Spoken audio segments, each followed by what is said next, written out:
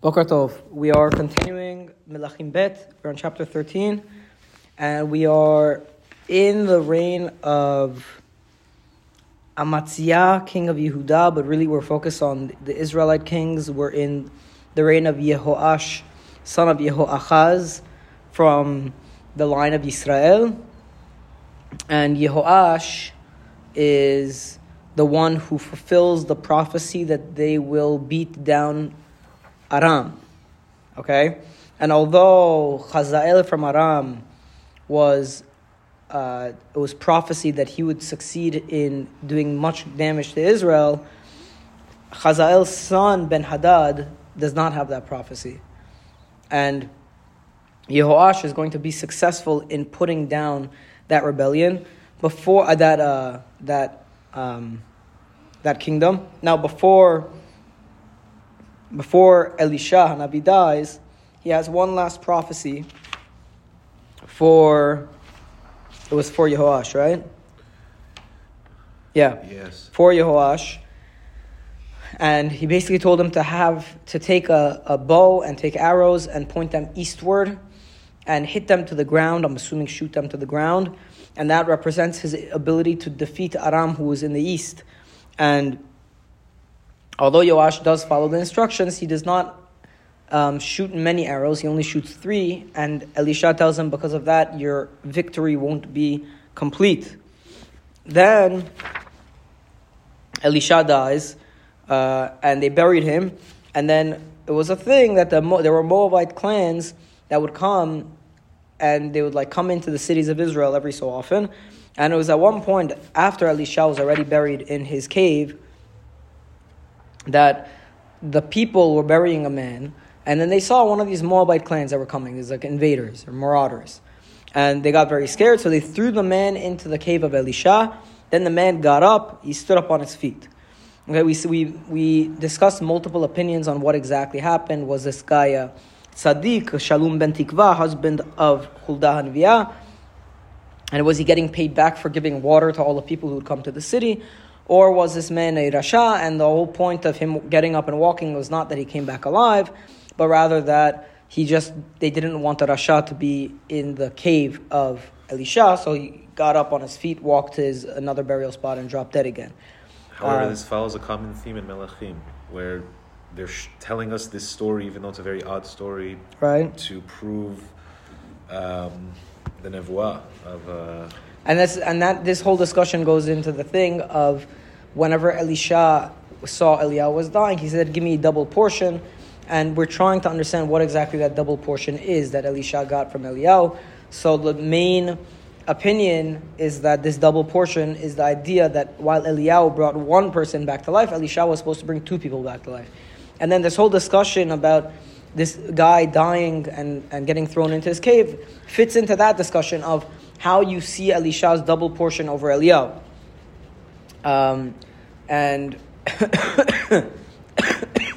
according to the opinion that there was a tzaddik who mamash came back to life and even had more kids, then you can say, okay, he brought this guy Shalom ben Tikva back to life, and that's it.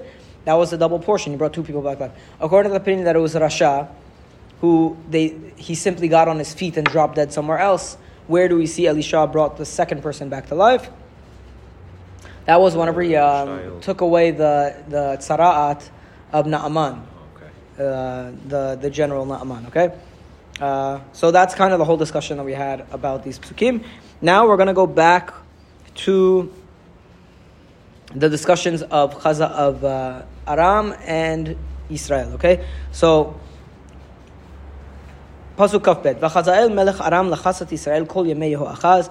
Hazael, king of Aram, he pressured Israel all the days of Yehoachaz, as we know, because Yehoachaz is not the one who's going to end up winning, it's going to be Yehoash.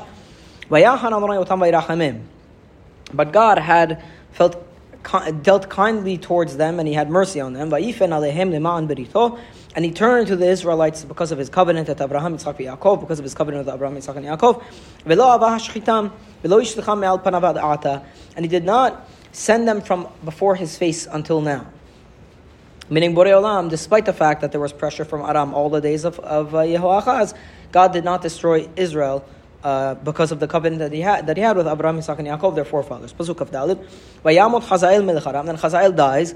Vayimloch ben Hadad beno tachtav. And then Ben Hadad, his son, comes up in his stead, which is good because as we remember, Hazael was given kingship over Aram with a nivuah, which gave him extra strength. Ben Hadad is just a son, so if there's going to be a pushback against this pressure, it's going to happen in the lifetime of Ben Hadad. Vayashov Yehoash ben Yehoachaz. Then Yehoash came, the son of Yehoachaz. Vayikach et ha'arim miyad Ben Hadad ben Hazael, and he was able to reconquer the cities from Ben Hadad, son of Hazael. Asher lakach miyad Yehoachaz aviv b'milchama, that Aram took from Yehoachaz, his father, in war. Shalosh pe'amim mikau Yoash. Vayashev et arei Israel. 3 times Yoash struck him, and he returned the cities of Israel. So maybe this 3 times is the 3 arrows that we're referring to. Let's see if anybody says that. I didn't even think to look into that. I'm not sure. Yeah, it says that here, that it's 3 times. Can I get the 3 arrows, Adisha? There's no source. It just says. Yeah, because it's probably obvious. Okay. Yeah. Now we go to chapter 14. Okay. Bishnat Shatayim leYoash ben Yoachaz melech Israel malach Amatziyahu ben Yoash melech Yehuda, and it was in the 2nd year of Yoash, son of Yoachaz, who's having success pushing back against Aram. Now you have Amaziah, son of Yoash, the king of Yehuda. Remember Yoash? What was the Yoash of Yehuda? What was he known for? He was known for rebuilding the Beit HaMikdash. Exactly. He was known for rebuilding the Beit HaMikdash, and then according to Divrei Yamim, he brought Avodah Zarah, and then he killed Zechariah, the son of the Kohen Yehoyada, who was a Navi, and he kind of messed up at the end, and then that's why he was assassinated. If you remember, he was assassinated, right? Yoash was assassinated. So that's Yoash of Yehuda. Now his son Amaziah is now coming to power in Yehuda. He was 25 years, Amaziah, when he became king. So he did not become, unlike his father Yoash, he didn't become king as a little child. Remember, Yoash was saved and then from Atalia, and then he was made king as a child. He said 8, 9 years old. Right, something like that. So Amaziah comes into kingship at a ripe age of 25. And 29 years he reigned in Yerushalayim. And his mother's name was Yehoadan. Why we have to know the mother's name? I don't know. Do you have anything on there? I think they have something in there. It states that his mother was from Yerushalayim in order to differentiate her from the wicked queen mother Atalia, who strove mightily for fine. Sake, and she's not from that line. She's not from that line. He's from a clean line. Yehoadan is his mother. Adin even means soft and nice and good, so it could be another thing, secondary meaning of the word, of the name. Okay, Pasuk Gimel. Vayas hayashar b'nei Adonai rak lo keDavid aviv. He did what was good in the eyes of God, but it wasn't as good as David, his forefather. Kechol asher asa Yoash aviv asa. Everything that Yoash did, which was generally good, Yoash for most of his reign was good.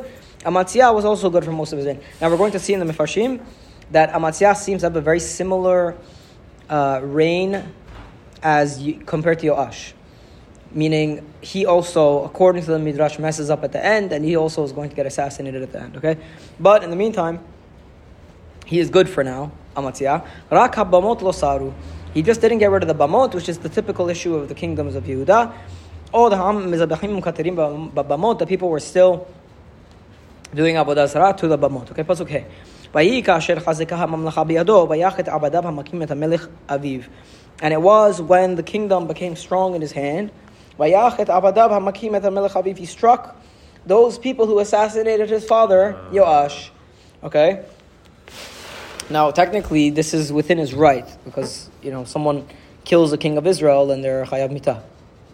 So that was rebellion against the king. So he's fulfilling his kingly duty of laying down the law as prescribed. Okay? But he did not kill the families and the sons of the people of the assassins. As it says in the Torah, this is a direct quote from our Chumash.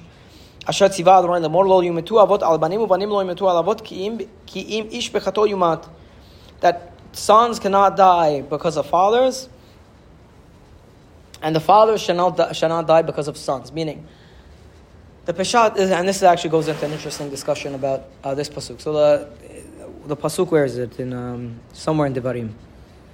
says that fathers shall not die because of sons, and sons shall not die because of fathers. So what does that sound like, Peshat? What does the simple meaning of that pasuk sound like? That if the father sins, the king is not allowed to put the son to death because of the father's sin. It only applies to kings. And that is the way that Amaziah is applying this to the assassins of his father Yoash. That he's only going to kill the assassins themselves, but he's not going to over-punish them by then killing the assassin's son for something that the father did. Mm-hmm. And that is the justice of the Torah, that you don't do collective punishment.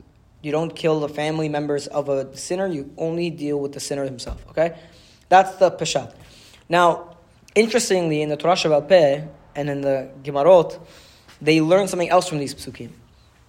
And that is that a father cannot testify about his son, and a son cannot testify about his father, meaning that family members are not allowed to be witness to one another's crime.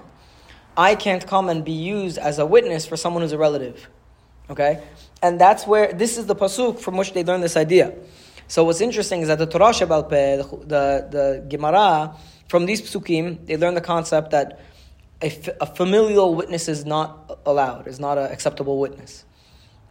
But if you look at the way Amaziah is applying the pasuk, he's applying it in a very simple, like the simple understanding of the text, which is, it seems to just be saying that you can't kill the son for the sins of the father.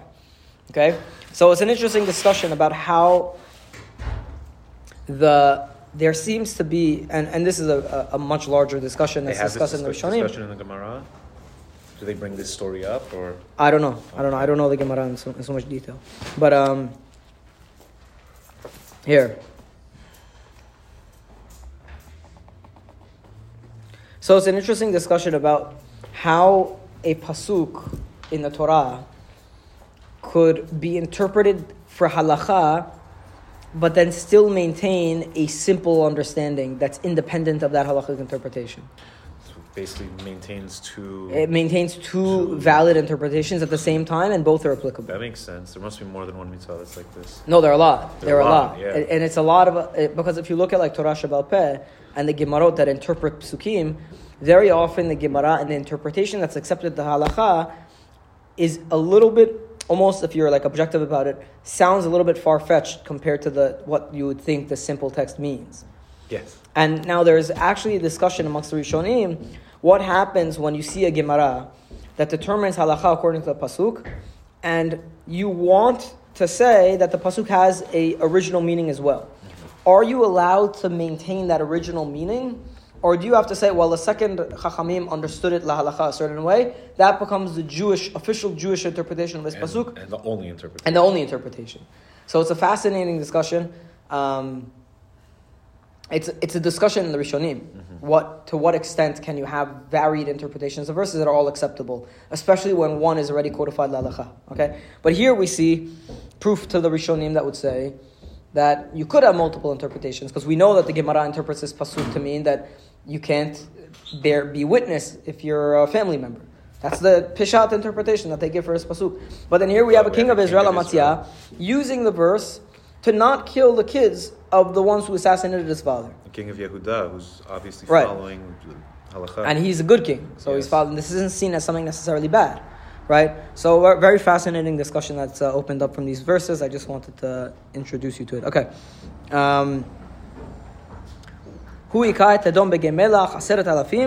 And he also, Amaziah, struck down Edom in Ge Melach. Okay, so besides for Yehoash striking down Aram, Amaziah is striking down Edom. Now where is Aram relative to Edom?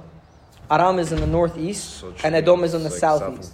Southeast. So that's why I think Ge Melach is probably near the Dead Sea somewhere, because it's salt. It means the valley of salt. So it must be somewhere in that area, which makes sense, because Edom is in the southeast of Israel. Okay. So he strikes down 10,000 people of Edom in Ge Melach. He was able to conquer the rock in war. In Divrei Yamim, I think it says this rock was like a very high place. That was a very hard place to conquer, and he was able to conquer this rock. He calls the place Yokte'el, okay, until this very day. We're going to stop there, because now we're going to see a civil war in Israel. Wow.